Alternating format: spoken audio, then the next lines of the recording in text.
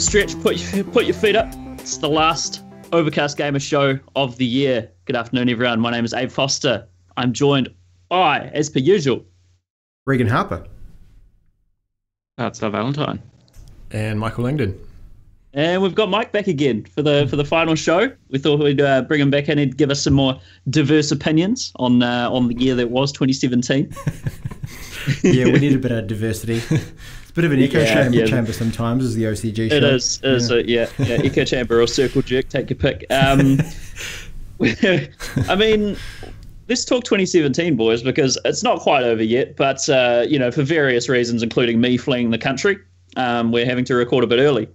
And I mean, what a year! What a bloody year! It's been pretty special, but it's a funny one because we've been talking about how so many great games have come out this year, and yet it kind of is one of those years that makes you think, you know what? I wish I just didn't have a life. Wish I didn't have a job. I wish I didn't have any kind of relationships with anyone, so that I can just play video games. Yeah, so it's kind of a double-bladed or double-edged sword, I think. It is. Almost every month I've been overwhelmed by the amount of choice on offer, and that has resulted in me playing very minimal amount of games this year. As you guys know, I get overwhelmed and I kind of just shut down. So for you, it's kind of like that Ubisoft littered map overwhelmed feeling, but with games it's the general. Ubisoft fatigue in life and games, in life and games, and that just pervades my everyday existence, Regan. Nice. Well, it's a positive start to the podcast. Absolutely. Abe, so today is actually kind of a special podcast in a way. Not only is it our final podcast of the year, but we've also got a few awards to announce, don't we?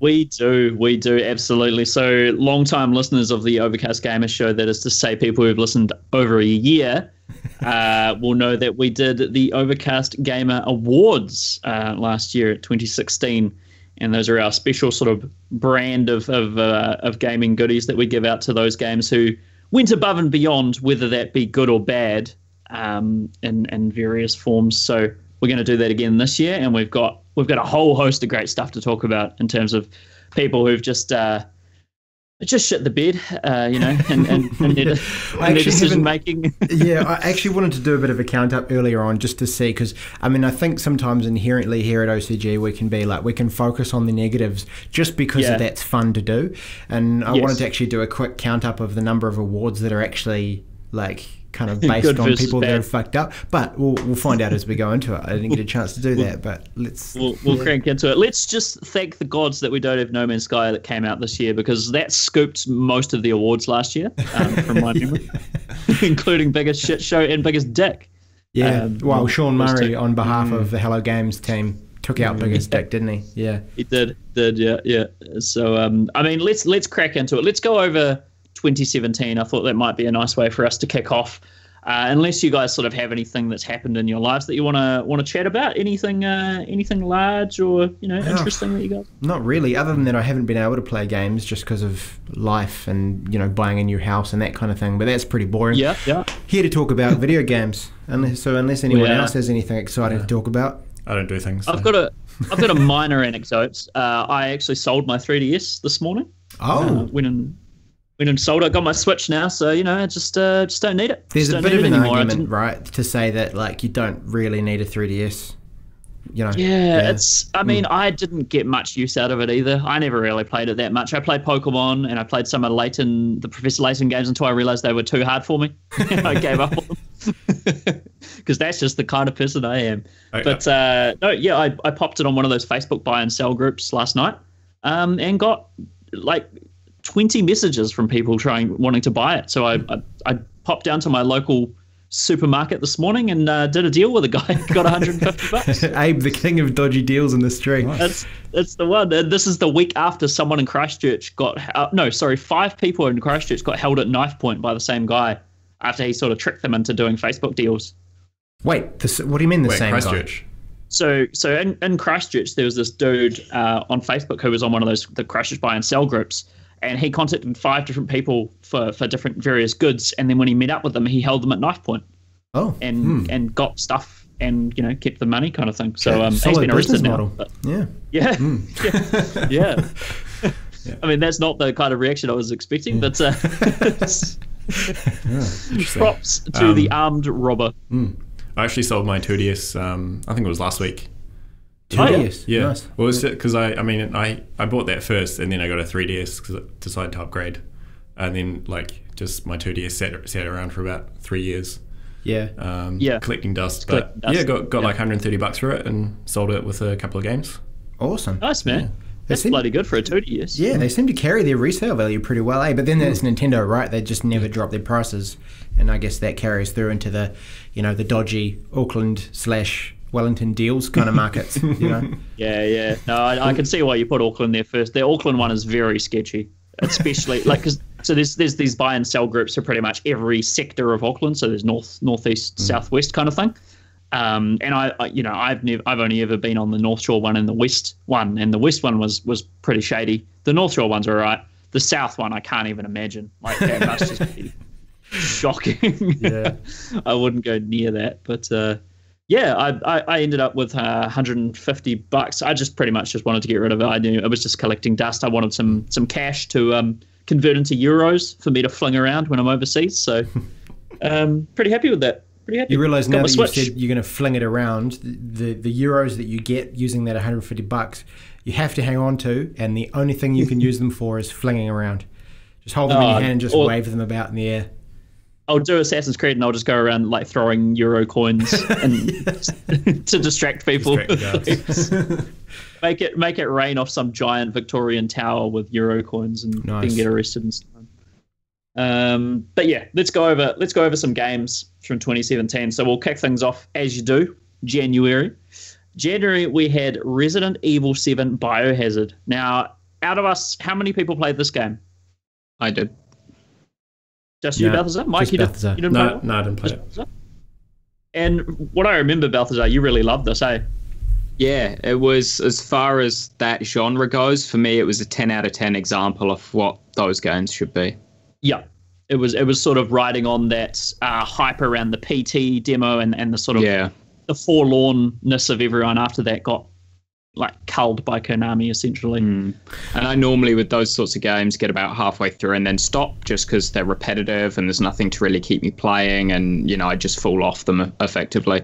But I finished Resi 7 and it was great fun the whole way through. Changed up enough to stay original but stayed consistent enough for you to never feel like you didn't know what you were meant to be doing, which, as I've complained in the past, that is my biggest complaint for that genre of games, is when it doesn't stay consistent and you don't know what you're meant to do, whether you're meant to run or fight, or if it's a puzzle or you just don't have an item you need to proceed. But Resi 7 stayed consistent the whole way through whilst managing to change up the gameplay enough to always be interesting. Awesome. And the first person perspective was a welcome change for that franchise as well. Awesome, man. I've been meaning to play that. I'm not a huge fan of horror games. I like the idea of them more than I actually enjoy playing them. Like Amnesia, I just struggled to get through that game, though I really enjoyed it. But I really do want to play Resident Evil 7 just because I've heard nothing but great things about it. So I'm pretty keen to pick that one up when it goes all discounted. We then had Gravity Rush 2, which I didn't actually play the demo of it. Mike, did you play that at all? I played the demo, because I played the first one. But off the back of the demo, I decided not to give it a go. Yeah, I liked the idea of the mechanics was really interesting. That's not my kettle of fish kind of thing. The thing that bugged me about it is probably getting a little bit nitpicky, but the whole gravity mechanic's pretty cool, but just sort of there's a minor difference between flying around and falling around. And in this in the first one anyway, I found it a bit janky because you're essentially using gravity to fall to another place, which is basically flying. But to if you needed to change your trajectory, you'd have to stop and then look to where you wanted to go and then start falling again. And I just found it quite janky. You just sort of stop go all the time. Yeah. It's not how gravity works. Yeah. I mean, totally unscientific. But 0 out of 10. Yeah, I mean, it was fun. It just had a lot of collectible stuff going on, and didn't enjoy the combat too much. No, I didn't either. It was very hack and slashy, and I wasn't really a fan of that. I mean, it looked like they improved it in Gravity Rush too, but Not your bag. No, that's cool. Balthazar, did you try that at all? Are you a Gravity Rush fan? No, I haven't played any of them. Hannah played the first one on PSP. She then tried it again on PS4, but I don't think she liked it on PS4 because it was a smaller. It just looked and felt better. Because on that exact complaint you had, Mike, about having to stop and change where you're looking and everything to adjust gravity and stuff, that wasn't the case on the Vita. You just kind of turned around and you held the Vita above your head and below you and stuff, and that's how you changed the direction that the gravity was pushing you in. So it was like really fluent, and you just flew around if you could be prepared to look like a dick by spinning around on the spot and stuff like that. Yeah, you've already got a PSP in your hands. Yeah, I mean you could you could do that to a certain extent with a controller, but I don't think it was that fluid. Yeah. I don't think she played the second one because after playing the first one on PS4, I don't think she liked it as much as it was on Vita. Interesting. Okay. Reagan, we had Hitman the first season come out. Yes. I remember you were the big Hitman fan of the OCG show. Yeah, so I didn't end up getting the whole season, but I did play the original couple of episodes when they first came out because I was quite intrigued.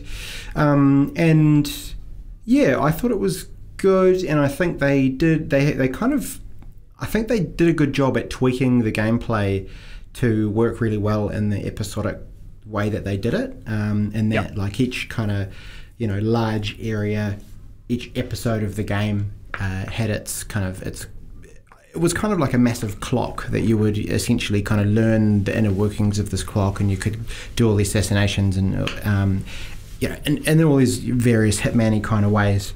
So I thought they did quite well, but it's interesting how it's kind of just it sort of flopped. A lot of people are looking at Hitman as a big failure, but from what I played of it, I thought it was really good. So go figure. It has fizzled out a wee bit, and I remember that the developer, I can't think of their name at the moment. It's Eidos. Yeah, those guys. I think it's Eidos. They had a statement a wee while back where they were just they're the publisher, I think. All right.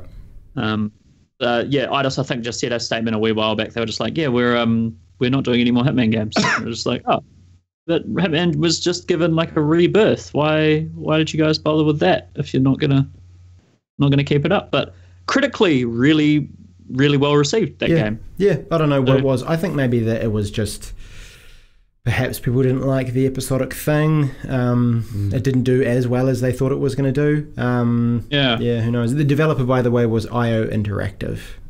IO, yeah. I think it used to be Eidos, and they've changed to IO, or been absorbed by Square Enix and rebranded or something. But and then we had Yakuza 0. Now, I haven't had a chance to play this, but I am dying to play Yakuza 0. Anyone else played that? No, not me. No. Not well represented this year as Yakuza. No. It's, Yakuza looks like such a fun series. It just looks insane, like karaoke, and you have a chicken as a best friend, and it sounds like it's right up my alley, sort of thing. So I'm pretty keen to check that out. Moving into February, we had Horizon Zero Dawn kicking things off. Now, this was I remember when this first showed at E3, it must be 2 or 3 years back now.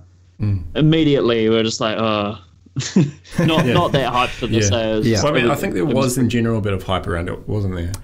I think it depends on kind of your resistance to the open world fatigue, I think. It was right in the peak of open world fatigue, right, when this came out. But I remember thinking it looked quite cool. I remember there was the obvious big question, which was like, what the fuck is up with all these robot dinosaurs, and why is that even a thing? I remember feeling relatively hyped for it. I think it was at peak open world fatigue. Ubi was churning out those the Assassin's Creeds like there was no tomorrow, and I just had enough of it, and I just saw another one of these, and I was like, oh, robot dinosaurs, that's an inventive idea. And then I think it was a bit the same, actually. I was just like, yeah, this game looks cool. I'll get it. So actually, it's really good. Like, Yeah. Oh, Horizon was a massive surprise. That was fantastic. I was not expecting the story to be that good. Not even remotely. In fact, I think Horizon has come up in the awards a couple times, which kind of speaks. It has. Speaks to how good it was. I think it was kind of also the first game for me that came, like, it obviously came out in February, and it was the first game that really made me think and stop and go, shit, we're actually, even this early in the year, we're doing all right as far as kind of quality games, because at that point we'd had Resi 7. Yakuza 0 had come out, Hitman had come out, and we were just like, oh shit, it's been really good so far. Like, this is great. And then Horizon was fantastic. Like, I think the thing for me about that game was, not only was the actual sort of gameplay itself pretty fun, but it had to be that story, right? And the pacing was awesome. So February got off to a good start. Absolutely. Horizon Zero Dawn, also Overcast Gamer's one and only review code that we received. Very exciting times when we received that. Yeah. It's awesome. High fives at the OCG office. Yeah. It was beautiful. It just turned up at my flat in Auckland. I was like, what's this? Like, I thought Reagan had sent me something, and it was from Sony. I was just like, what the hell? So they obviously pushed it really hard, eh? Like, for them to send a copy to us. Like, totally. Having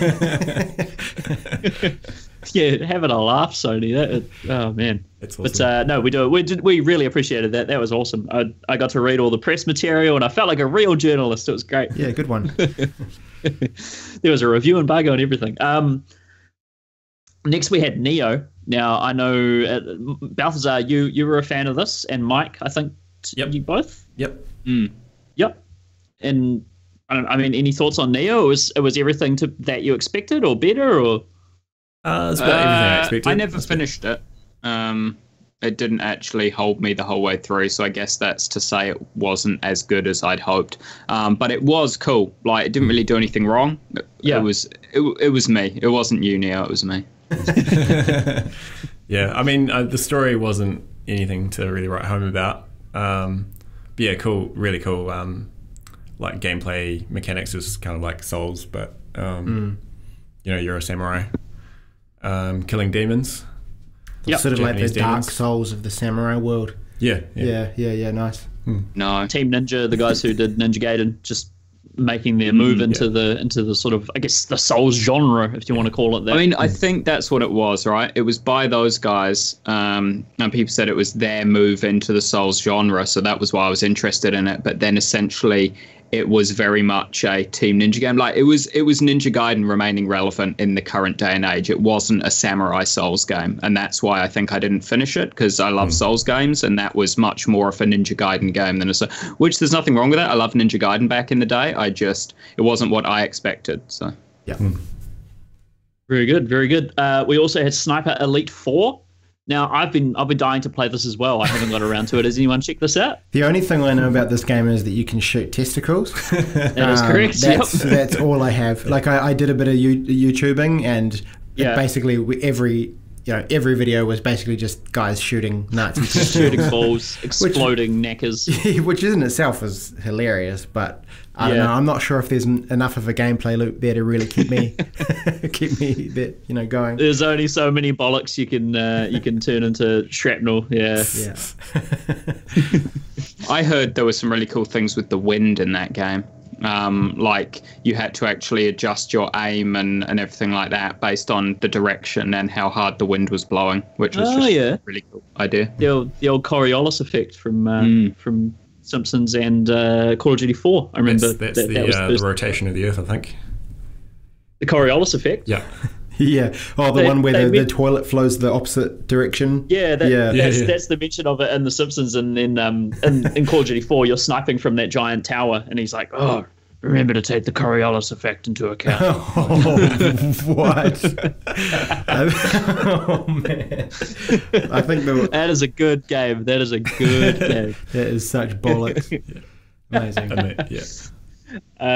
So we had Sniper Elite 4 For Honor. Now, this was interesting because I actually really dug the demo or the beta or whatever of this when I played it. Really enjoyed it. I played the same. I played the beta as well, and like it was. The core gameplay was fun, but then how fun? That's the thing for me, is like, how fun would it have remained? Like, it was kind of it just was what it was. The sort of the mini open maps where you were sort of doing just smashing through groups of mindless enemies and that kind of thing was a bit dull. But I think the one that was really good was when it was just there was those suspenseful kind of one-on-one battles that you could have. Those were quite cool, but yeah, I don't know. I think there needed to be... It's the classic thing where you have like an online game that just... There's just not quite enough there to really be worth it. If that makes sense? Yeah. That game, I can almost... I mean, it's not going to be the sole cause for it failing, but a large reason, in my understanding, that game failed was because of Dark Souls. Not because they're related in any way, but because... the Dark Souls community or content creation community on YouTube and stuff thought that For Honor would be the new source of online sort of memes and PvP stuff for them to create content. So they all jumped on that. And when everyone saw that those guys were on that, they were like, oh, this is a toxic Dark Souls community. I'm steering clear. So then only the Dark Souls community played it. But then they realized, oh, this isn't the Dark Souls-esque meme online gameplay we thought it was going to be. So they all left as well. So the wrong community got involved at the start. That scared everyone else away, and then that community was like, oh, this isn't what we thought at all, and they left too. So I actually think Dark Souls killed For Honor by its community being toxic shits and scaring everyone else away. The real scary thing about the real horror of Dark Souls is the community. It is. Just filled with Dark Souls. Nice. Nice. Well, yeah, For Honor also had massive network issues. Ubisoft, I remember that it pretty much didn't work like a good chunk of the time, and I remember people being pretty miffed about that, so that definitely didn't help it. I've seen it at like $20 for JB Hi-Fi recently, and so it's, I mean, it's not doing particularly well. It's sort of like the steep of one-on-one PvP battles, but it's weird, a very weird point of comparison. But we've also got Night in the Woods, which I still haven't played, but I really want to. It's a sort of, have you guys heard of this game? No. Night in the Woods. It's an indie game, and it's sort of a little, I guess it's a side-scrolling kind of adventure game where you are sort of anthropomorphized animals, and it's just a community living out in the woods and just dealing. It's like a coming-of-age film, but with anthropomorphized animals. Essentially, that's the best way to describe it. Is a teenager dealing with issues and things like that. But apparently, it's really good, and I'm really keen to play it, but I just haven't found the time yet. And / it hasn't been on a good enough sale for me, so still waiting on that one. Cut the prices, guys. Moving, yeah, I reckon. Moving into March, kicking it off with a banger, 1-2 Switch came out in March. Now, I got some time with 1-2 Switch a wee while back, and it is one of the most fun games you can play with people. And I would imagine one of the very most depressing experiences you can have by yourself. Just in general, not even in gaming, just in general. Are you able to, worse than sitting at home with nothing to do, are you able to actually play it by yourself? I figured they were all... Yeah, well, no, you totally can. It's just, you'll be sitting there with someone who's not doing anything. Like, you can still play it with one person, but there's not going to be any sort of competition there whatsoever. Nice. Yeah, it's tough for people like me that have no friends. So, yeah. So there's no like AI you play against. I'm just imagining it's the fist fighting game with where they got the big spring. Oh, arms. Arms. We'll get to arms later on. All right. Arms will come along, but 1-2 Switch. I just want to talk about that a little bit because that was a really baffling thing. I mean, why wasn't it boxed in with the Switch? And B, what made Nintendo think they could get away with releasing something like that, and everyone would just accept it? It's like a straight to bargain bin DVD interactive game. Yeah, yes. Like a tech demo kind of thing. Yeah, it's bizarre. One of the games that you can play, there's like 20 party games or something on it. One of them is literally called Joy-Con rotation. I kid you not. Yeah, it screams of tech demo. It's a real shame. It's kind of like they developed the Switch, and then all the developers for Nintendo spent like 6 months or so just playing around with all the hardware just to get used to the APIs and things. And they were like, "Hey, well, we've like made some stuff that's a little bit fun. Let's just bundle it all together, and we'll charge $100 for it." Like. Sweet. Yeah, because Nintendo stuff never devalues. 1-2 Switch is always going to be $80 to $90. Just keep that in mind. Amazing. The only other thing I want to talk, I think I've talked about this briefly on another podcast, but it has just a very, very odd sexual undertones to everything in 1-2 Switch. Really? Like, really odd. So one game is sort of a safe cracking game, and you have to twist the Joy-Con, and you feel like a little rumble when you've hit the right spot, so to speak. And you sort of, when you do, like when you hit that spot, there's like a exhale of air, like a woman. Oh, like really? Sort of. Yeah, like really, really soft. Sort of like the safe cracking a little bit, but they've just done it in a sort of weirdly I'm not sexual making way. this up. I swear to God, it's like a like that sort of thing. And it's really weird. Oh, man. It's really odd. Soundbite of the podcast. I'm taking that out and making some meme videos. Oh man! Remix There's another one theme. where you just shake up a soda bottle, and when you're doing the obvious jerking off motion for a good minute, and then when eventually you do, it just explodes with soda, which just had to be white because of course it did. It's just Nintendo is just having an absolute laugh. It's pretty good. Wow, amazing. I think that'd make for a great OCG video, as us all playing 1-2 Switch, and I'd love to organise that. But yeah, very strange, confusing game. We also had Just Dance 2017. I don't know why I wrote that one down because we all played that. We don't even need to talk about it, really. So. Yeah. No, it's self-explanatory. We then had Zelda Breath of the Wild. Now, I think we've all... Mike, have you played Breath of the Wild? Have you got a Switch, Mike? No, I don't have a Switch. No. You don't have a Switch? Okay. So, Reagan and Balthazar have both finished Breath of the Wild, correct? Correct. Yeah, both finished it. I've played about an hour, I would say, of it, and was really enjoying it until Mario Odyssey came along and stole my entire life. But yeah, I mean, is there anything more to say about Breath of the Wild other than it has resurrected people's faith in open world games? Not really. I mean, I think we'll talk a little bit about it more later on. But yeah, it came and it changed things. That's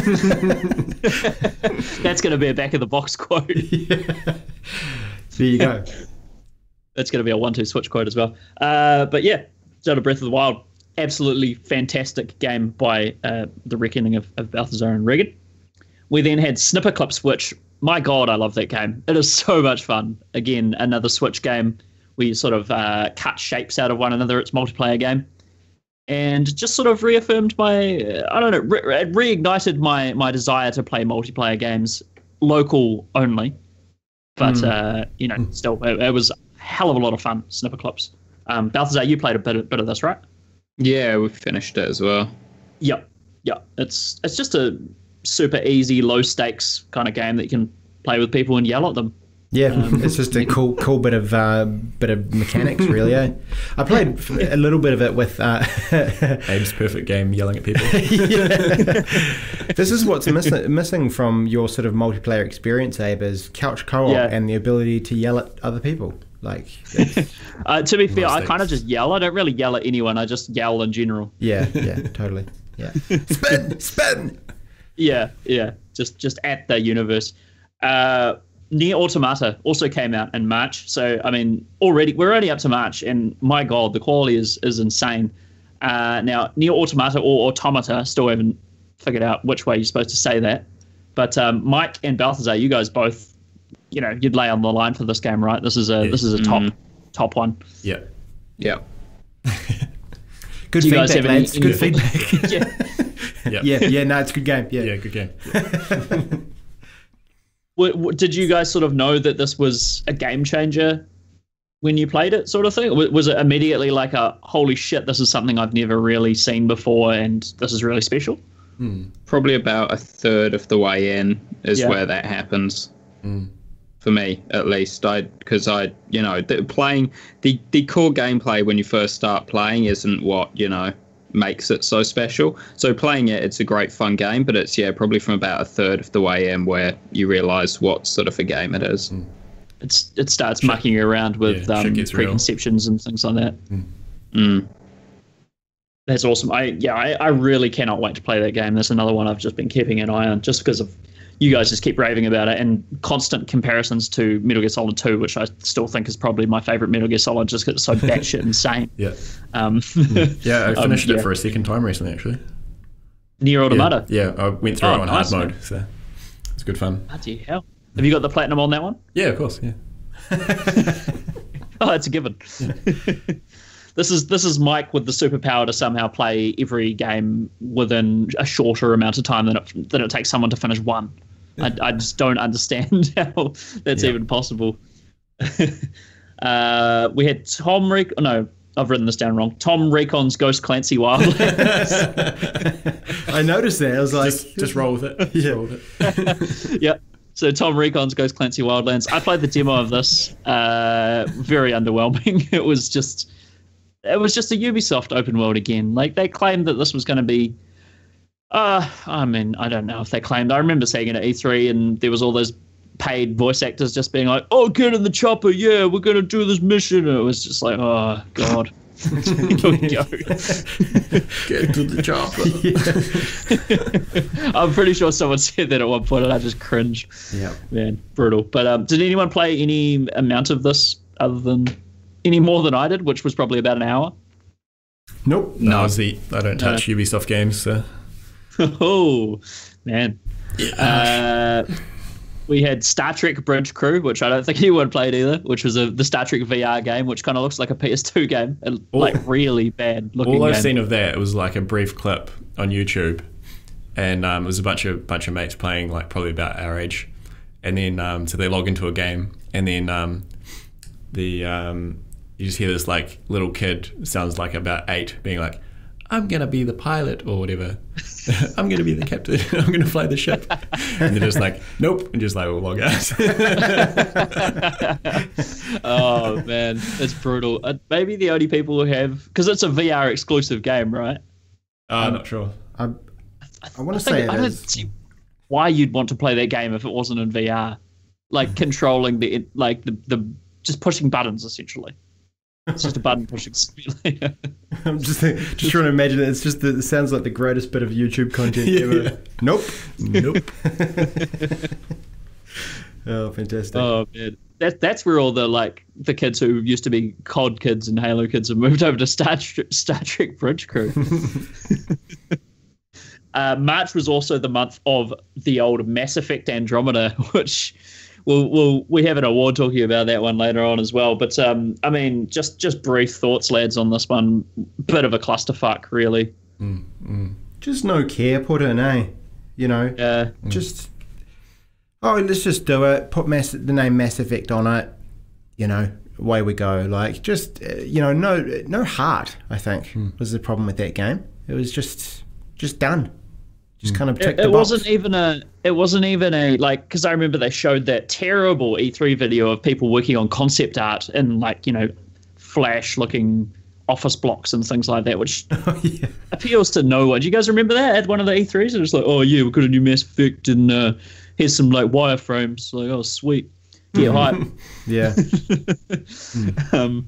Terrible way to show that game off. And then 2 years later or whatever, it was a mess. It just came out, and it seems like they put EA's BioWare's sort of C team on it, even.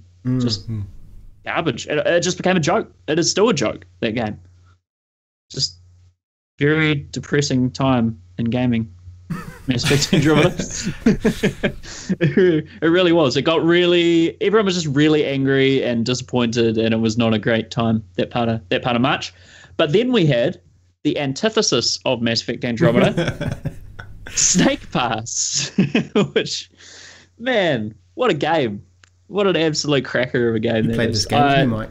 No, I was thinking about it. Oh, you were thinking about it? I was thinking about it, but didn't get much further than that. So. I pre-ordered this game. Whoa! Breaking all his rules. Yeah. I pre-ordered 2 games this year actually, and they were the day before they came out. I pre-ordered them because I was like, I just want to preload and what sort of. But man, I love this game so much. It's so much fun. It's so colourful. So easy to just pick up and put down. It's only about 10 to 12 hours sort of thing. Amazing soundtrack. Goofy as fuck looking snake, hummingbird assistant. I love that the goofy snake is a key part of it for you. Yeah. It's a pro. It's a big pro. I was going to mention the goofy snake as well though, because he just slithers around with that cheesy fucking grin on his face. I love it. You can use the D-pad to change his expressions. So good, so good, so much fun. Only very few qualms with that game, and there's not enough music from David Weiss, from Donkey Kong and Ukulele and Banjo-Kazooie. Amazing composer. Not enough music from him. And then there's, for some reason, spike pits in that game, which just seem completely outrageous, given that the only penalty is really you falling. Should only really be the penalty, is just falling down to the bottom and having to start again. The spike pits is just redundant because they just kill you and you just go back to the start, and it's a very, very strange design decision, but the rest of that game was phenomenal, and I gave it a 9 when I reviewed it on overcastgamer.com. So yeah, really, really stoked with that. The last game we had in March, which this was actually the release date for the PC version, Thimbleweed Park. I suppose we can talk about that now as well, because it came out on PS4 a couple of months ago, but came out originally in March. I really loved it as well. Return to form for the point-and-click adventure. Ron Gilbert back doing what he does best. Logic to the puzzles, which a lot of the previous point-and-clicks, that was sort of my qualm with a lot of the Broken Age and things like that, was just arbitrary inventory mashing, essentially. What I recall your review on OCG.com actually, for Broken Age. And just being 4 out of 10, just raging, like not okay. It went from I really like this game. It was hovering around at 8, and then I finished it and I was like, it was terrible. Yeah, you know what? That was shite. Yeah. It lost 4 points in the latter half of the game. So yeah, it's very disappointing. But no, Thimbleweed Park is great. It's a lot of fun, and I enjoyed the very meta joke of literally picking up specks of dust, pixel hunting. So that's awesome. That was really, it was good. Moving to April, we have Persona 5 kicking off April, which is insane. Again, another top quality AAA game. Anyone play the Balthazar? You've watched someone play a little bit of this. Yeah, I've watched most of it through. Yeah. Didn't you go stream? Does it look like it's? Is it worthy of that acclaim that people give it? Yeah. It's. I mean, it looks like it's probably up there, at least with the JRPGs of the year, as being, one of, if not the best. Yeah. Awesome, Mike. Check this out. No, I mean, the thing that put me off about it was just that they're all like high school kids. It was like, why do I want to like play as a bunch of high school kids?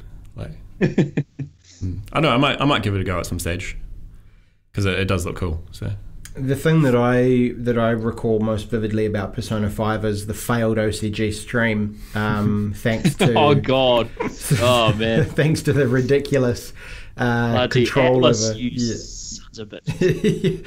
But other than that, it looks good. I'd like to play it. Just not online, not streaming it. Yeah, even I'm intrigued by this game, in that just the idea of the psychological sort of aspect to it, where you go into these mind palace kind of things and you explore these. It's kind of like Psycho. It's got the Psychonauts kind of thing going on there, which I really dig. Like the idea of that, but yeah, we'll pick that up at some point as well. It's a 100-hour game, so Christ, it's going to have to be the only thing I play that year.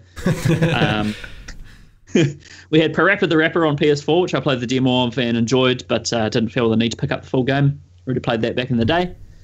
They just made it look more lifelike paper, really. The paper had better texture, and that's all well and good. Bulletstorm Full Clip Edition, which, I mean, Bulletstorm was an okay game back in the day. I played the demo of and kind of enjoyed as a bit of a filler type game, but not too much to say about that one either. Ukulele. Now, this was an interesting game because I thought this was going to be my game of the year, and I still thought that up until I got to about the second or third stage of that game. And then I realized, no, it's really not going to be. It sort of lost its grip on what was fun, and it tried to honor the tropes of the 64 genre in ways that, in the worst possible ways. Essentially, it kept all the really annoying shit from that era, but sort of made that the joke. Like, oh, isn't it fun that you have to walk through entire hub worlds to get to the next level? Isn't that really fun? You're like, no, it's really not. There's a fucking reason we stopped doing this. Yeah. But the first level of that game is amazing, and then it just kind of goes downhill quite a bit from. I got up to the final boss, and I don't care. I'm not going to finish that game because I just don't care about the story is garbage as well. But yeah. Outlast 2, which we did a stream on. And Balthazar, I remember you really enjoyed that, and it was also incredibly terrifying. Yeah, well, it's hard to say if things are terrifying or not, because if you watch me play them, like in the stream, I employ the same tactic to all those games, which is if something is coming up at me which you can't kill, I just turn around, crouch, and face the wall, and hope it goes away. So, yeah. No, that's one that I never got around to finishing as well, actually. I reached a point where it's kind of like,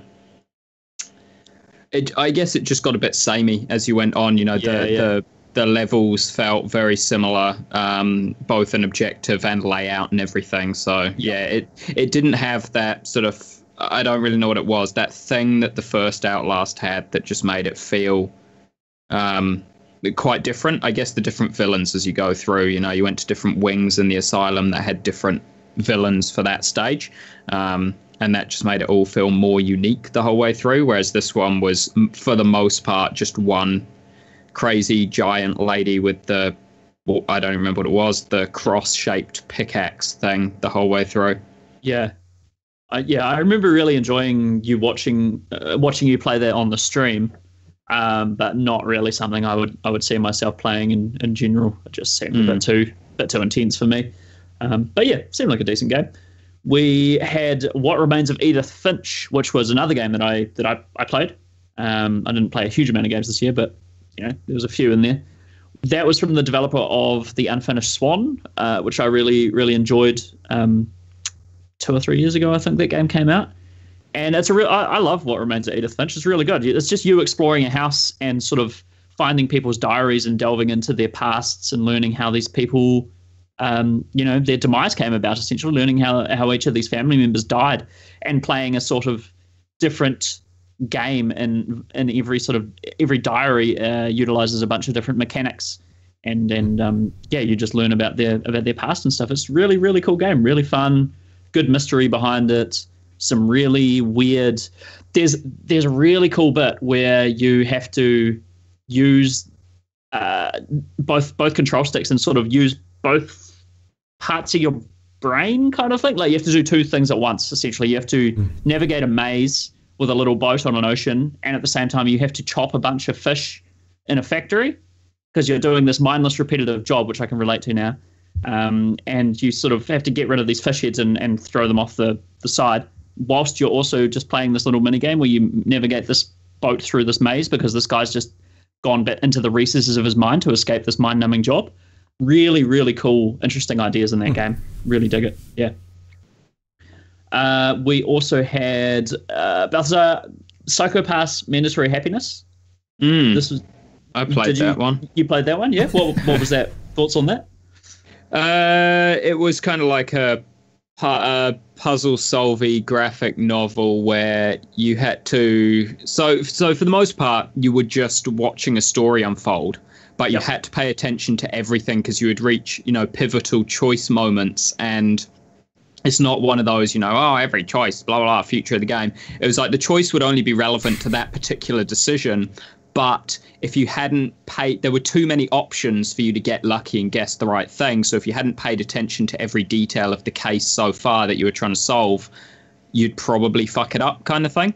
Right. So it might be, for example, this person keeps giving you, the killer or the person who's about to commit the murder maybe sends you voice recordings of where to go and what to do. And if you listen to them carefully, you might hear a sound in the background every now and again. So when it gets to the point where you're in the building and you're like, we have 2 minutes before he commits the murder and we need to find what room in this 10-story, 100-room building he's in, you need to think back to every instance of the room you've heard, the voice clips you've heard, or maybe tiny things you've seen, so that when you look on the map of the layout of the whole building, you're like, okay, this is the room he'll be in, kind of thing. So you just have to basically point on the map as the one place you're going to look, because you've only got 2 minutes. So it's one of those things where it's just really long unfolding story, but you have to remember every detail for when you get to the actual interactive part of it.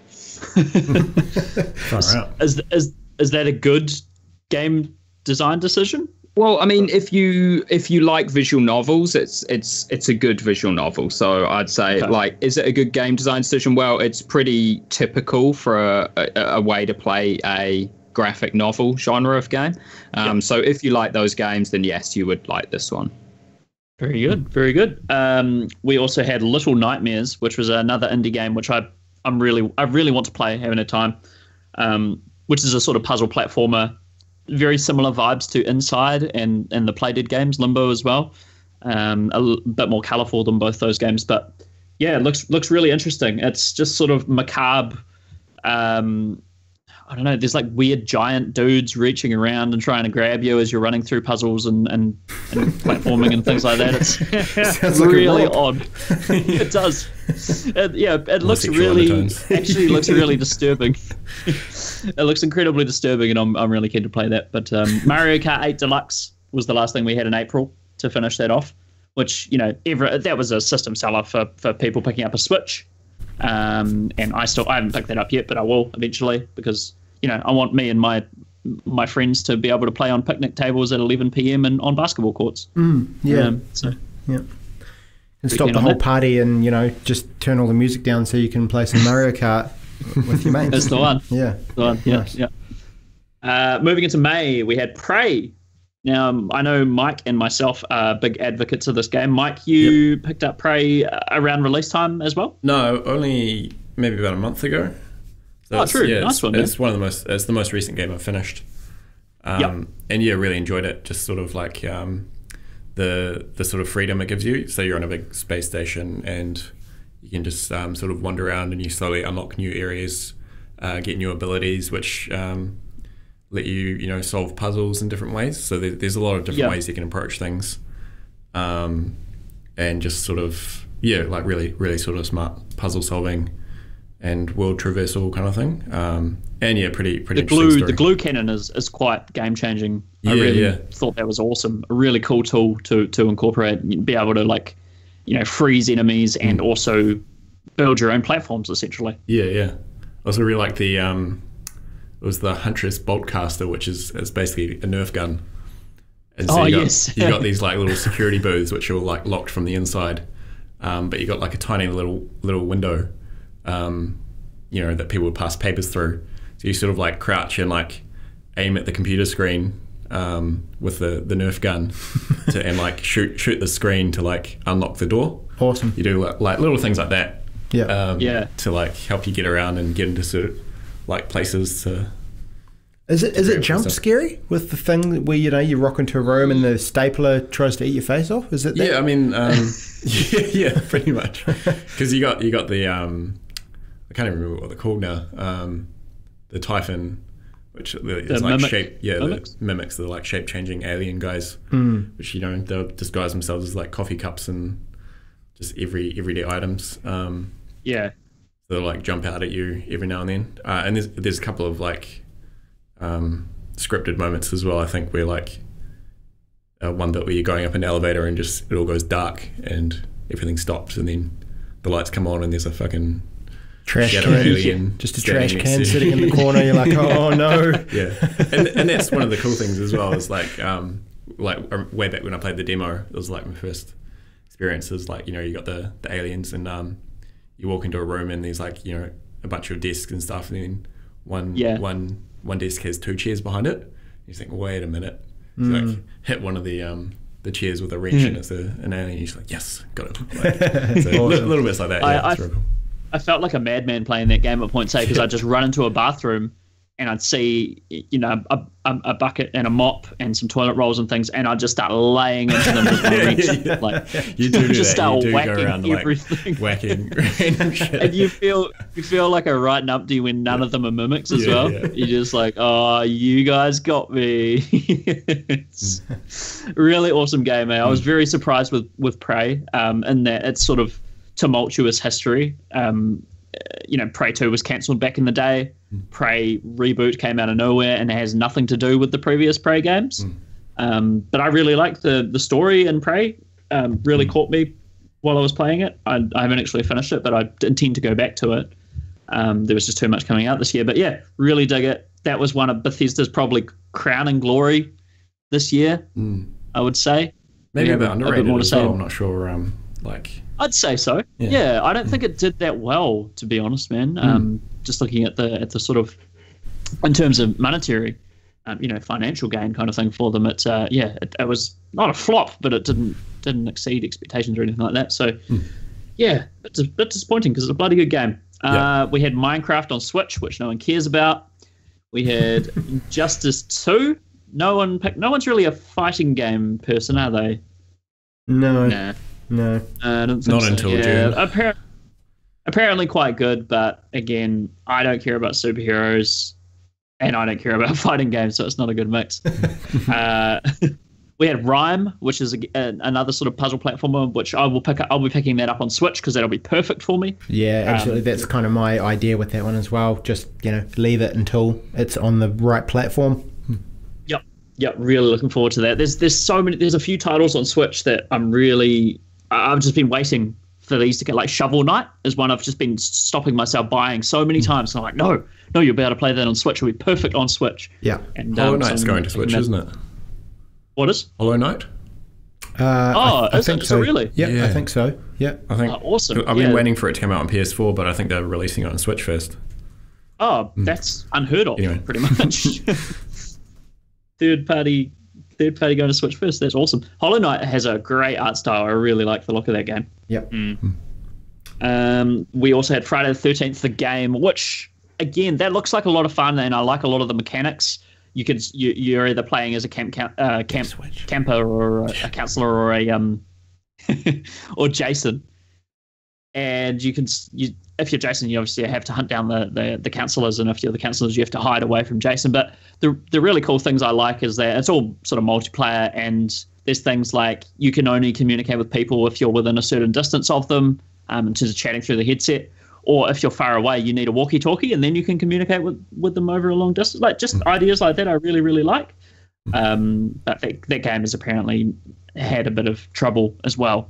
So it wasn't that well received, unfortunately. But cool concept. Maybe just, I don't know, get your shit together in terms of network issues and things like that. June, moving in halfway through the year. It seems like we've just been through about 5 years of games. Tekken 7, which again, no one's really into fighting games. I played it. No one really cares. Did you? Yeah. I enjoyed it somewhat. Does it? But it didn't. It didn't really last very long. Finished it and then. Can imagine. I think it's the kind of game where you would have a great time if you lived in like a second year flat at university and you and all your mates could just drink beers and play Tekken. But if you're just sitting about by yourself, like I would be with no friends, it is what it is. The disposable income millennials not on board with Tekken 7. Dirt 4, Reagan, that's you. Yeah, Dirt 4 I played for a good couple of weeks and it was okay. It was definitely a bit of it was a hard pill to swallow for me in some ways because I love the simulator side of racing games, and Dirt 4 was definitely a step backwards and towards arcadey stuff when compared to Dirt Rally from a couple of years before. So it was okay, and I'd imagine that there are plenty of people out there who would have loved it if they're into that kind of thing. I struggled with some sort of handling issues where I felt like the cars were kind of, it was too arcadey, and I felt like I couldn't drive them properly, how they would drive, as I expected. Right. But yeah, it was fine. Like if you're into that sort of game, then cool, you probably enjoy it. And there were enough modes and things in there for it to be quite good. So solid game. Just perhaps wasn't quite my cup of tea, I guess. But yeah, there you go. Nice. Codemasters, right? Codemasters, yep. Codemasters, yep. Awesome. We had Wipeout Omega Collection, which again, I remember loving Wipeout back in the day. I played the demo of Omega Collection, and I just think I'm too old. I just don't have the hand-eye coordination for these sorts of games anymore, and it's all too fast, and everything's a blur, and there's some pounding EDM soundtrack, and I was just overwhelmed, and I stopped playing it. Come away with a headache, yeah. Yeah, pretty much. Yeah. It's like going to a rave in your bedroom. It's not that fun, you know. It's just it's a single person silent disco. But we had Arms. Strange. I'm not convinced anyone played that game. I hope no one's played it. Yeah, Arms is an odd one. If you haven't heard about Arms, what's going on? But anyway, Nintendo Switch. I guess they were. It sounded to me like it was another one of those things that probably came up in their 6 months of playing around with the hardware, and someone went, "Yeah, this is kind of fun. We could probably make like a thing out of this. It might be like Splatoon." Yeah. And then it just kind of, well, from what I understand, it just wasn't. So. It's essentially Mike Tyson's Punch Out, but with Switch controls, and you know, it's like Mike Tyson's Punch Out for a new generation kind of thing. Like 25 years after that game came out. Except Mike Tyson with like springy, controllable arms. Lollipop legs and all sorts of crazy Nintendo nonsense. Yeah. Bizarre game. Final Fantasy 14 Stormblood. Balthazar, this is you. This is was that in June. You're quite happy with this? I am. Yes. Oh, I suppose you still are, because it's an ongoing thing. Yep, it did what it said it would. Added more content. Stuff is still coming out for it. It's good. Nice. Yeah, did its job. Done. Did what it said on the packet. Yeah, good stuff. Crash Bandicoot Insane Trilogy. Now, Mike, you picked this up. You played this quite a lot. Yeah, I played through all three of those games. So. Platinum all three? Man. Me too. No. Me too. Didn't? Shit. Come on. Well, I mean, to platinum it, you got to do the speed runs of every level. So, like, what a slap in the face that is! I hate speed runs. Yeah. So I did speed runs of about 2 levels, and it was like, nah. Even like the very first level of Crash Bandicoot 1 took me 10 tries or something to actually get the little thing. 10 tries. Yeah, something like that. Because you gotta do it in like very specific way to actually do it fast enough. Right. Yeah. So it's like you got to do that with every jump has to be precise. Yeah. And I think everyone's most hated level. I just had that in my mind. Yeah, the bridge one. Bridge to nowhere. Yeah. So I just had that in my mind, and I was just not going to do it. Not going to give it a go. Yeah. Yeah, but Crash Bandicoot, the Insane Trilogy, especially Crash 1, sort of reminded me how ruthless older games were. Yeah. I mean, Crash 2 was my jam back in the day, and I got 100% on that for about the 4th or 5th time. Nice. In my life. So nice. Yeah. I was quite taken aback by how much both sequels improved on their predecessors. Crash 1, after I finished it, I was like, that's pretty good. And I played Crash 2, I was like, Crash 1 ain't shit. And I played Crash 3, and I was like, Crash 2 ain't shit. It's just great. But they also got a lot easier as they went along, I noticed. Yeah, and that's probably why I liked the third one the most, because it was the easiest. But really enjoyed it. It did exactly what it set out to do. I think that was pretty much a flawless remake of the Crash Bandicoot trilogy. Would you say so, Mike? Yeah, definitely agree there. Yeah, it was just exactly what we wanted. So props to, I think it was Vicarious Visions who did that one. Yep. Moving into July, another Final Fantasy. We had Final Fantasy 12, The Zodiac Age. Reagan, I remember you picked this up. I did pick it up, and I played 20 hours of it, maybe, and then stopped. Just because I don't know what it was. I just got a big old bout of nostalgia, which is exactly the currency these games are trading in. Yeah. And I was like, I need to go pick up this fucking game. I had a great time with this game. I need to go get it. And I literally went to the warehouse at like 9 o'clock at night one night because I was like, nah. I was trying to stop myself from getting it. I was like, nah, I'm going to get it. And then played it for a bit and just kind of it ebbed away, and I've just stopped playing it. You had your fill? Yeah, I probably will go back and finish it at some stage, but yeah, and it is what it is. It's just the same game with some tweaked systems and higher res textures. So yeah. And did Mike and Balthazar, you guys pick this up as well? Yeah, I played it. I finished it again. So yeah. Nice. Got your money's worth. Yeah, definitely. Yeah. Nice. Yeah. Yeah. Balthazar, was this one of yours? I played it. Yeah, didn't finish that one, but made some progress. Nice. That seems to be the consensus with Final Fantasy 12 is I played it and then I stopped. Yeah. Apart from Mike, who just finishes everything. I finished this one. After that, we had Call of Duty Modern Warfare Remastered, which I bought because I love Call of Duty 4 Modern Warfare. And exactly, great remake of this game. Again, it was a fantastic remaster. Sorry, it was a fantastic remaster of COD 4. Did exactly what it needed to do. And the what was it called? What was the other Call of Duty called that was tacked onto it? Infinite Warfare. Infinite Warfare. Yeah, that's the one. That was actually all right. That was fine.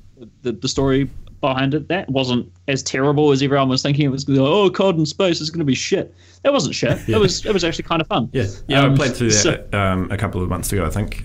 So I picked it up for about $25, which was I think about appropriate value for it. So yeah. I mean, I really enjoyed it. But you play through the campaign once and then you're done with it pretty much. So. I definitely enjoyed it. I have no desire to revisit the Infinite Warfare part of that Call of Duty experience. But the Call of Duty 4 is awesome, and it's great to play that game again. We had Splatoon 2, which, Balthazar, you were all over that?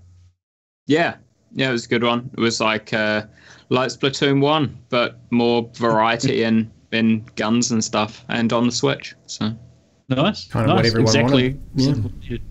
2 paint rollers instead of 1. Yeah, they did add dual wielding. Yeah, that's great. I don't know. I love Nintendo's just don't give a fuck about anything else. What anyone else is doing, we're just going to do our own thing, and everyone enjoys it because they just stand by their decisions. It's awesome. Fortnite, which I haven't actually played any of, but it's a phenomena at the moment. A lot of people are playing Fortnite. Have you guys tried this at all? I haven't tried it, but a couple of friends playing it quite a bit at the moment. Yeah. But I mean, it's online multiplayer, so yeah. yeah. I feel the same way, Mike. Yeah, it's like, well, it's good for everyone else. It's not for me. All right, well, we'll move into August then. We had The Long Dark, which, Reagan, that was we did a stream of that, I believe. Yeah, we did. I really liked The Long Dark. And I only really stopped playing it because I sort of had I think I went away for a weekend or something, and it just kind of broke the chain, I guess, as far as that game goes. It happens with games.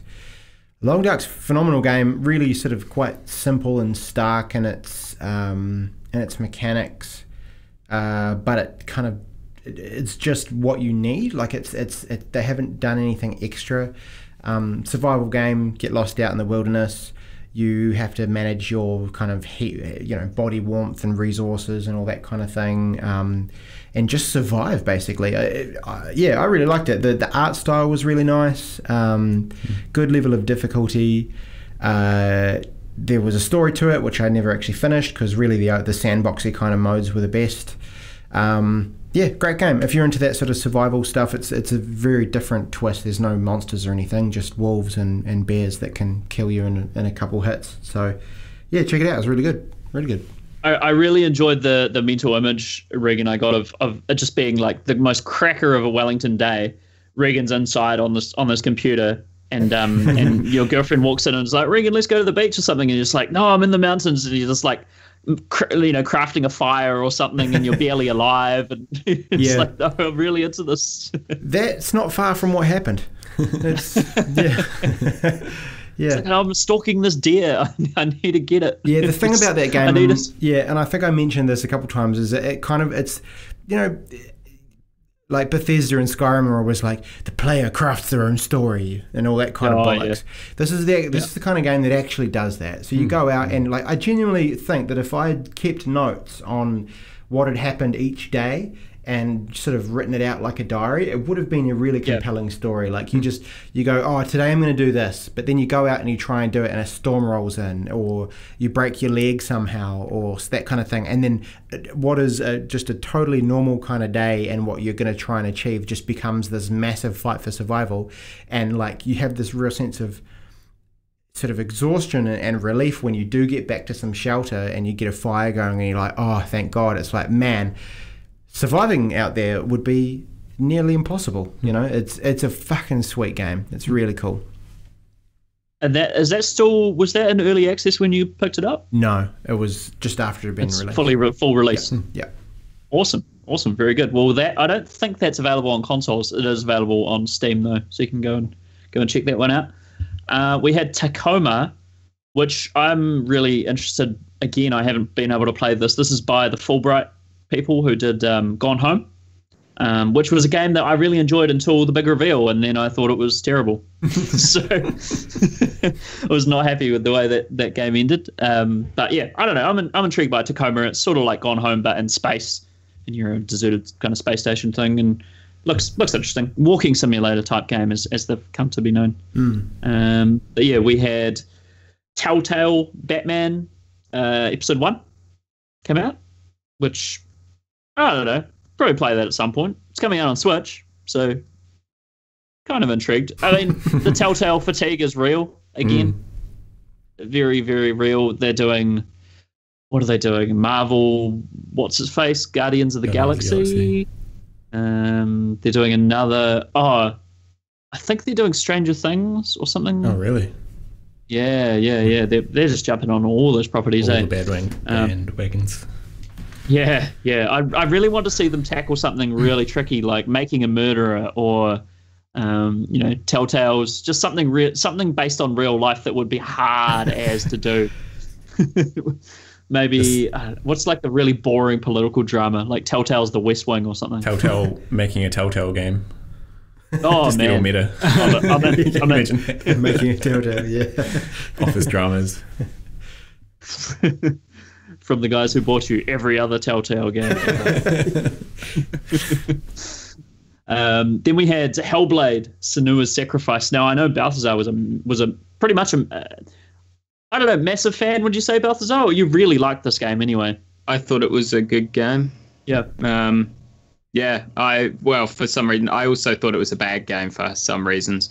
So mixed fan. Yeah. Yeah. Did Mike? Did you play this? Yeah, I played it. I enjoyed it. Yeah. I mean, I can see what Balthazar is saying. Like, it's not a game that warrants more than one playthrough. Right. Yeah. I think my issue with it was like, it seemed a little bit slow paced, and so like it's supposed to be sort of a bit of a terrifying experience, like playing through it. But I found it quite relaxing because she's just doing like a slow jog the whole time, and okay. most enemies like you can kill fairly easily, and then like once you clear an area, you're safe. So you just meander around, solving some puzzles which aren't too difficult. Yeah. But Balthazar, I remember, championed the puzzle solving part to me. He really thought I'd dig that aspect of it. Yeah, it had some cool puzzles. And the sort of the addressing of mental health and psychosis and things like that. I don't really know much about it, and I'm keen as to play it, but I heard that mentioned and I was immediately intrigued. If a game can sort of start using that as a metaphor kind of thing, or using gameplay mechanics. Yeah, it was really. I think that's the weakest part of the game by far for me. Like that was what I always sort of start. Like that was my mixed part of it. I don't know why people sort of laud that as being such a revolutionary or great concept in the game. I think it was by far the weakest part of that game, was them trying to ham fist that sort of narrative in there, because they didn't stay consistent enough to it, and it didn't work very well.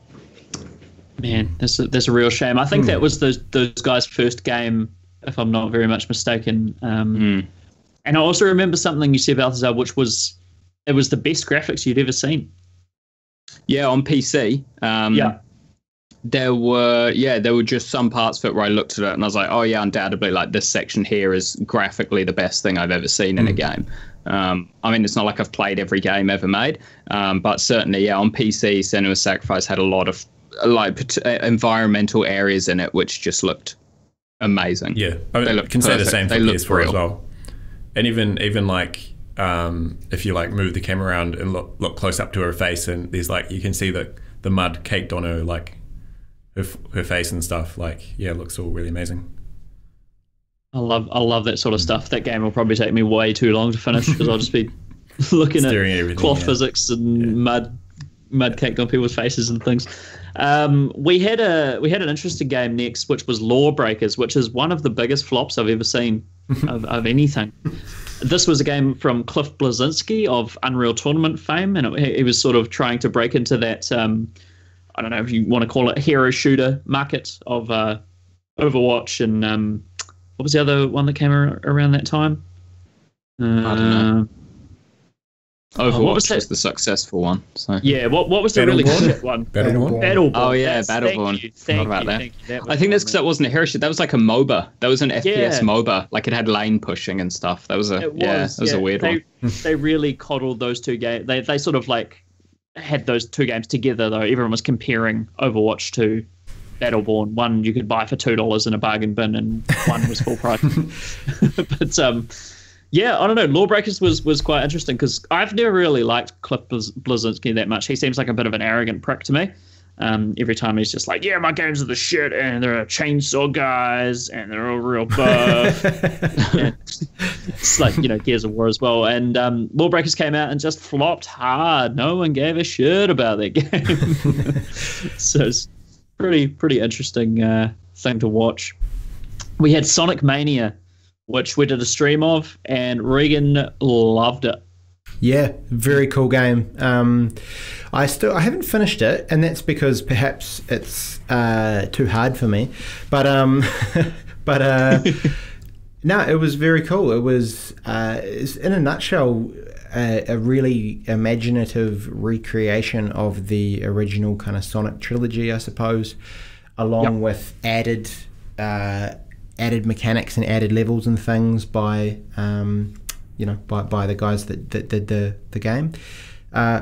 Really cool, and another great game on Switch, like another perfect fit for that platform. So yeah, hard to say no at that. And I remember, I think it was only like $30, something like that.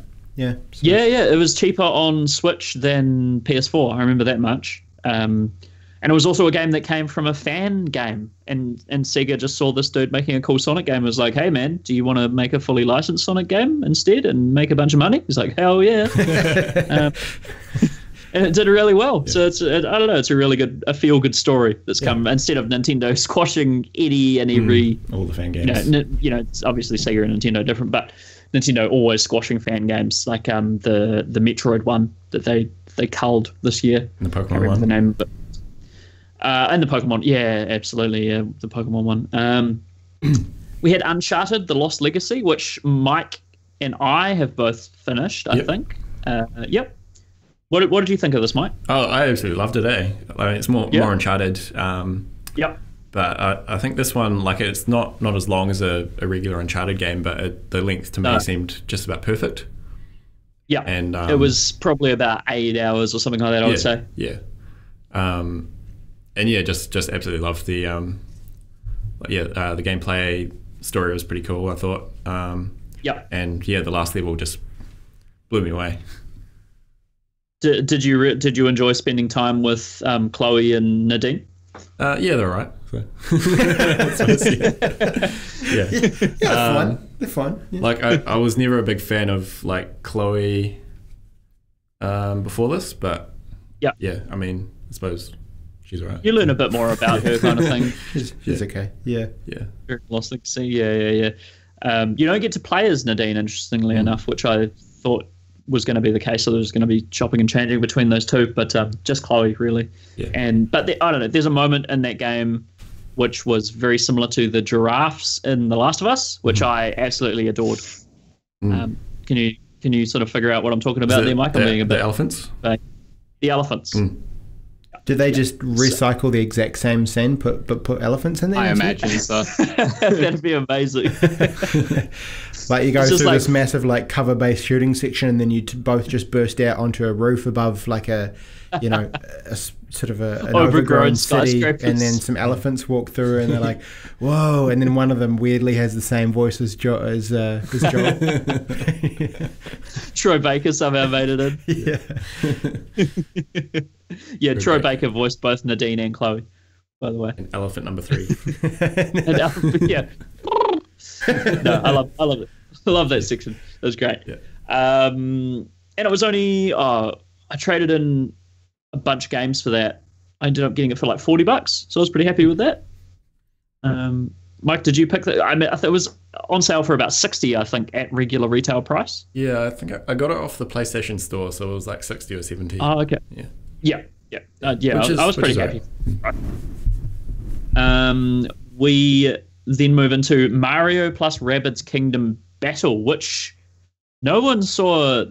I mean, when it was announced that we'll get to Nintendo and Ubisoft a bit later on, but when this partnership was announced, people were mad. I was more confused than mad, but man, the internet was not happy about this. I mean, it was pretty. I loved Ubisoft's reveal of this game at E3 with Yves Guillemot and Shigeru Miyamoto both just being these cheesy old men posing with these laser blaster guns and things, and it was great. It was so good, and the game is apparently really, really good. Balthazar picked this one up, eh?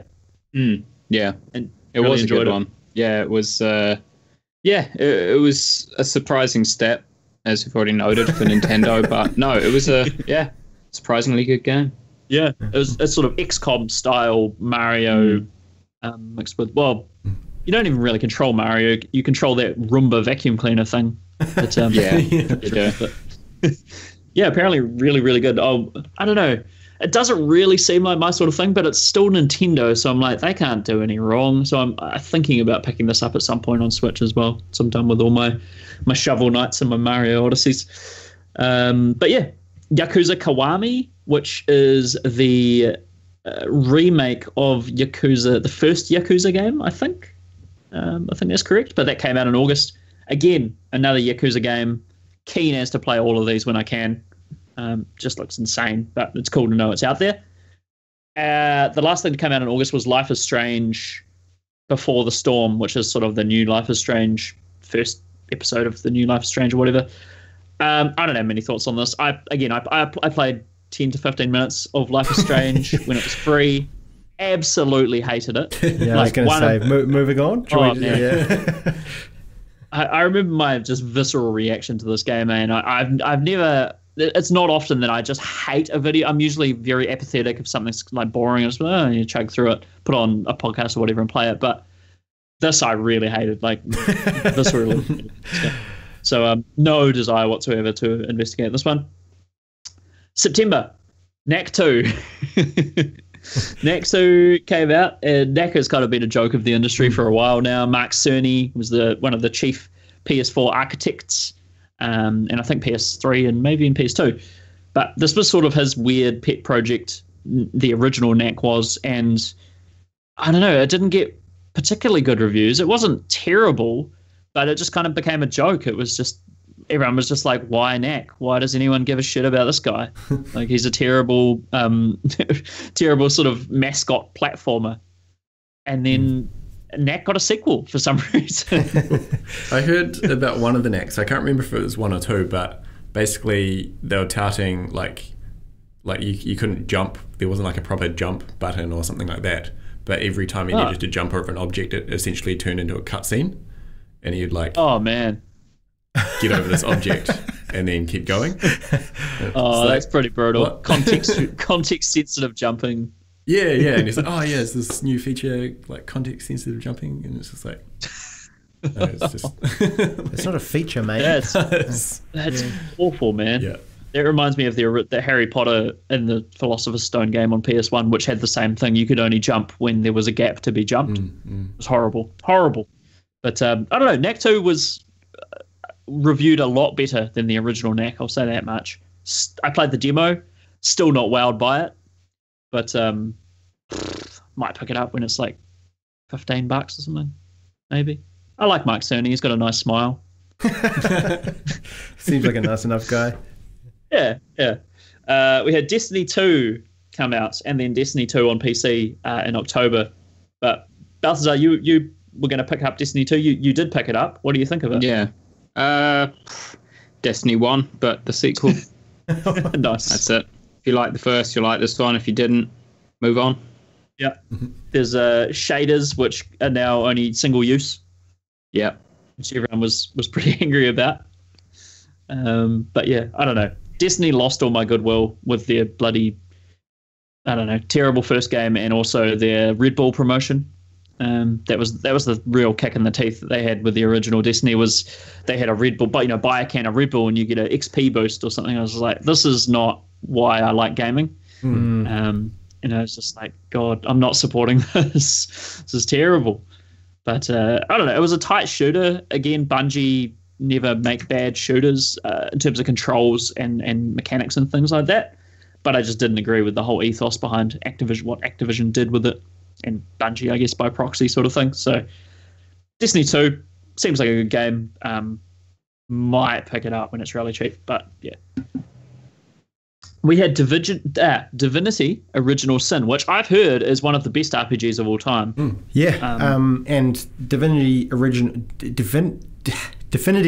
Sin 2 apparently is even better. It'll be something that I pick up probably on like a Steam sale or something like that. I've played the first one and it is fantastic. Did you finish the first one? I didn't finish it, no. Yeah, I played it years ago, but it was still when it was quite... I'm not sure if this was the problem with it, but it was still quite new. It might have even been in early access at that point. I'm not sure. But I just got to a point where, I couldn't progress because the battles had become too hard. You couldn't really go back because once you cleared out an area, the enemies were gone. Right. So I couldn't really go back and do some grinding to improve. Yeah. So I just got to a point where I just couldn't progress. From the reviews that I've seen of the second one, it's like you say, one of the best RPGs ever made. So that's a pretty big deal, I guess. But yeah, I don't know what it is. It probably, the first one didn't, it was great. It probably didn't inspire me to be like, the second one, I'm going to go out and buy this on day one or whatever like that. But there you go. It came out. It was a thing. Lots of really interesting. I don't know. I've heard that game touted as one of those games that have tons of different mechanics, and the way those mechanics interweave with one another is the real star of the show. Like you can have a dude with lightning abilities, and he can, shock. You can have a dude with water abilities as well, and he can lay down water, and the other guy can shock the water and stuff like that. Yeah, that was a big part of Original Sin 1 as well. Well, just sort of like the elements and the environment. Things like that cropping up. So most of the time it screwed me over in a big way because my whole party would get poisoned and then exploded and just wiped out immediately. So you had to be real careful avoiding stuff like that. So, yeah. Ruthless. We had Metroid Samus Returns. Now I believe this was a 3DS game.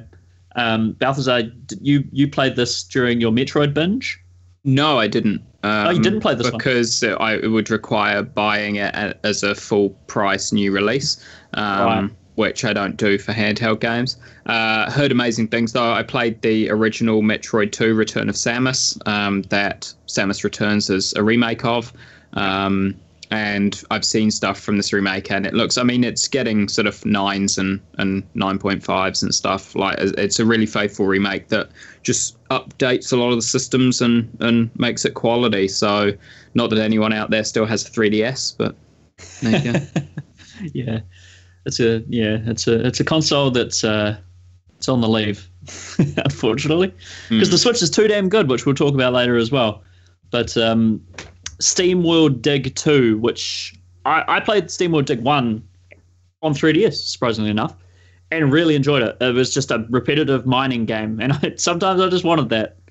Just go down into the earth, mine some gems, come back up, sell them, go back, buy better mining tools, so you can mine more gems and sell them and get better mining tools. I don't know. I enjoyed it. It was good. It was good for what it was. And SteamWorld Dig 2 just seems to be more of that. So I'll probably pick that up at some point as well. Seems really good. Guild Wars 2 Path of Fire, which was Balthazar's bag as well. And was that the one that expanded the world quite considerably? It did, yeah. So just added a huge amount of extra areas to go to. Yeah, same story as Stormblood, really. Good. Yep. Did what it said it would. Nice. Continuing on essentially just keeping the legacy going of that franchise, right? Yeah. And then the final thing we had for September was Cuphead, which I haven't played because I don't have an Xbox One, and my PC will probably blow up if I try to play even Cuphead on it. But man, that game looks good. I'm so pumped to play Cuphead. The art style is amazing. It's so good. Just testament to that, 1930s Disney style, and they've just captured that so perfectly, and the music as well.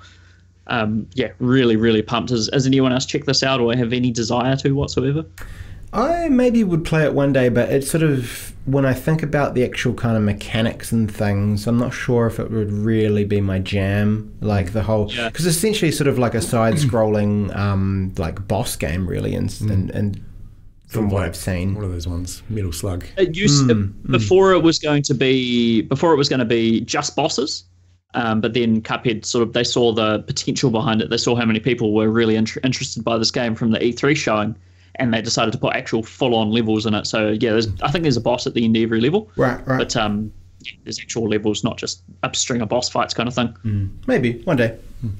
Yeah, nice. It's getting really good reviews anyway. Moving into October, we had Forza 7, which I don't think anyone's played. No. Yes, another racing game kind of thing. Shadow of War is where it gets interesting, because I don't know. I wasn't expecting this game to be for Balthazar to essentially tear this game a new one as much as you did. Thought it was going to be at least like pretty good kind of thing, and it just doesn't seem to be that way. No. Mike, you play Shadow of War as well? No, I was on the fence about getting it, and because I was a little bit hyped for it because it looked cool. And I got Shadow. I was trying to remember the name of the first one, Shadow of Mordor. So in anticipation, and played through that again on the PS4. Nice. But then there are all the controversies about the loot boxes and microtransactions and the Forthog dude, if that was his name. Yeah. So I decided to give it a miss, and it looked the gameplay looked much similar to Shadow of Mordor, and so having just played that, I don't think I'm ready for it just yet. I mean, I might wait a year or so. Might be time to pick it up later on, but just not at the moment. Yeah, sound from what Balthazar said, it was a lot of the same, and that's why he wasn't really a fan of it. It was just a big slog kind of thing, and it was copy and paste of Shadow of Mordor, really, in terms of just doing the same old rinse and repeat. Yeah, and take over generals and it sounded like from putting it in all the loot boxes and stuff. Did that one have loot boxes? Yeah. Yeah. Oh, yeah. It's like the gameplay sort of suffered from that. Yeah. So yeah. Unfortunate, we'll man. See. Maybe we'll later. get to loot boxes. We'll get to loot boxes later on, because those have been a running theme of this year. But The Evil Within 2. Now, this was another one that you played, Balthazar. You played The Evil Within 1, and wasn't a fan, if I remember correctly. Not at all. And The Evil Within 2. Not at all. Continues on that trend of Bethesda's. Unfortunate, but I don't know. I've seen this getting reasonable reviews. The Evil Within 2. I don't know. Yeah, people are blind and foolish. Yeah, I don't have any desire whatsoever to play this. I admire Shinji Mikami because he's Resident Evil dude, but just not my bag. Michael, Reagan, either of you guys? No. Yeah. GT Sport, Regan, this was you. We did stream of GT Sport 2 weeks ago. Yep. And you're a fan, yeah, somewhat. It's a good game. Has its problems. It just kind of needs a bit more, I think. Yeah, I mean, the core game, the actual sort of online play is really fun, but yeah, I think for me it's just kind of a lack of content and things, which they'll probably fix with updates and stuff. Well, I hope so. So it's sort of a flawed game at release, but I think eventually it'll become quite a cool thing, and there should be hopefully a good community around it. So yeah, that's cool. It's good. Nice. Does everything it was promised to do, but maybe needs a little bit more content there. Yeah, a bit of time. Give it some time. Give it 6 months. Nice. I'm sure it'll be great. Yeah. Nice. We've got South Park: The Fractured But Whole, which I picked up and played about 4 hours and enjoyed it. But then Mario Odyssey came out and again ruined my life in the best way possible. Who else played The Fractured But Whole? I've got it. Haven't played it yet. Just haven't had the time. Yeah. It'll happen. Yeah. Kind of is what it is. It seems to me like it's, there's additions to the battle system and things like that, but it's kind of more of the original game, which is probably a good thing. But yeah, we just haven't found the time yet. Mike, do you play this one at all? No. It's another Ubisoft. Nope. Not that that's what's putting me off about this game. Like, I probably would like to play it, but I did try playing the first one. Like, I tried twice to get into it, but I just couldn't get into it. So I think maybe it's not your bag. Not my bag, yeah. Fair enough, man. Assassin's Creed Origins. Now, Regan, this was all you, buddy. Yeah, I still plan on picking this up and playing it. I just, again, haven't had time. This month's been crazy for me. I'm probably going to give it the best shout it can and get it on PC, because apparently it's a lot better to look at than. I've been hearing it's got like pretty bad layers of DRM. Oh, really? So we've got Steam, which is DRM Uplay, and then there's like 2 other like DRM they've chucked in there. Oh, wow. And apparently it just like really brings down the performance. Huh. Yeah. So maybe look into that. Yeah. Okay. Sweet. Maybe before you commit. Maybe I won't do that. But yeah, it's on the cards. It's on the to-do list for sure. I'm looking forward to actually seeing what it's like firsthand. Yeah. Yeah, the combat has apparently been changed quite considerably. So I'm interested to hear your thoughts on the combat. Yeah, it looks a bit more like The Witcher, which we'll see. I enjoyed the combat in The Witcher once I got the hang of it. But probably not the most fun combat that I've played in the game. Yeah, I'd agree with that. It'll just be interesting to see how Ubisoft pilfers the idea, I guess. Which is no. Oh man, poor old. No, I won't say that. Not poor old Ubisoft at all. They have $1 trillion. Wolfenstein 2, The New Colossus. This is a game I am absolutely dying to play, and Balthazar has finished it, and he has given it a very high recommendation indeed. I think it was Mike's copy I borrowed as well, so he's nice. He's finished it too. Yeah. Good game. Either of you guys want to speak on it? Yeah. My thoughts on it. So I was talking to Balthazar about it. But if you watch, Jim Sterling did like a review on it, and like I think he sort of expressed my feeling about it a bit better than I did. But like you just feel like it feels a lot different than the first one. Like it's harder. So like I found that I was getting killed really often. Like basically if you get flanked by anybody, if anyone comes up behind you or from the side, they'll just like unload a clip into you and you'll just die straight away. So you do feel real vulnerable, rather than a bit badass, which I think you feel in the first one. So I think that sort of I didn't enjoy as much as I did the first one, but yeah, the story is on the next level. Like really, really great, enjoyable story. Some really cool and intense moments in it. So yeah, awesome, man. I love still really good. New Order. Yeah, The New Order was fantastic, and I remember some of the moments in that game, especially around the concentration camp areas, just blew me away. It was like, as you mentioned, some of the most intense moments I've had in gaming. It was just and the level of violence in that game is insane. Like, yes. Fuck. yeah. This one too. Yeah. Yeah.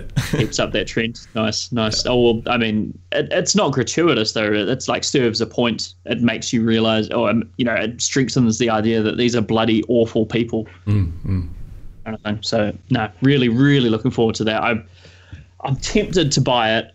I really shouldn't, because I need to save my money to live overseas and figure out how the hell what I'm going to do over there. I really want to. I'm scared of this being spoiled for me, like in any way, shape, or form. I'm terrified, so I'm just kind of media blackout on Wolfenstein 2 a wee bit. I got a few spoilers from my YouTube page, my YouTube home feed page. Oh yeah. Oh really? Yeah, I was super pissed off about that. So. Oh man, that's bullshit. But, gotta keep an eye on that. I hate that shit. When people just put that on the thumbnail. Or it's like right in the thumbnail. I'm just like, oh. Fuck those channels, man. Fuck those channels. We'll never do that.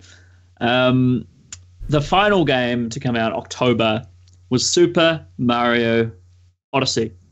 And Super fucking Mario fucking Odyssey, man. This game is, I won't say literally all I'll be doing, because that's not true, but it's as close as you'll come to that term without actually being fully true to it.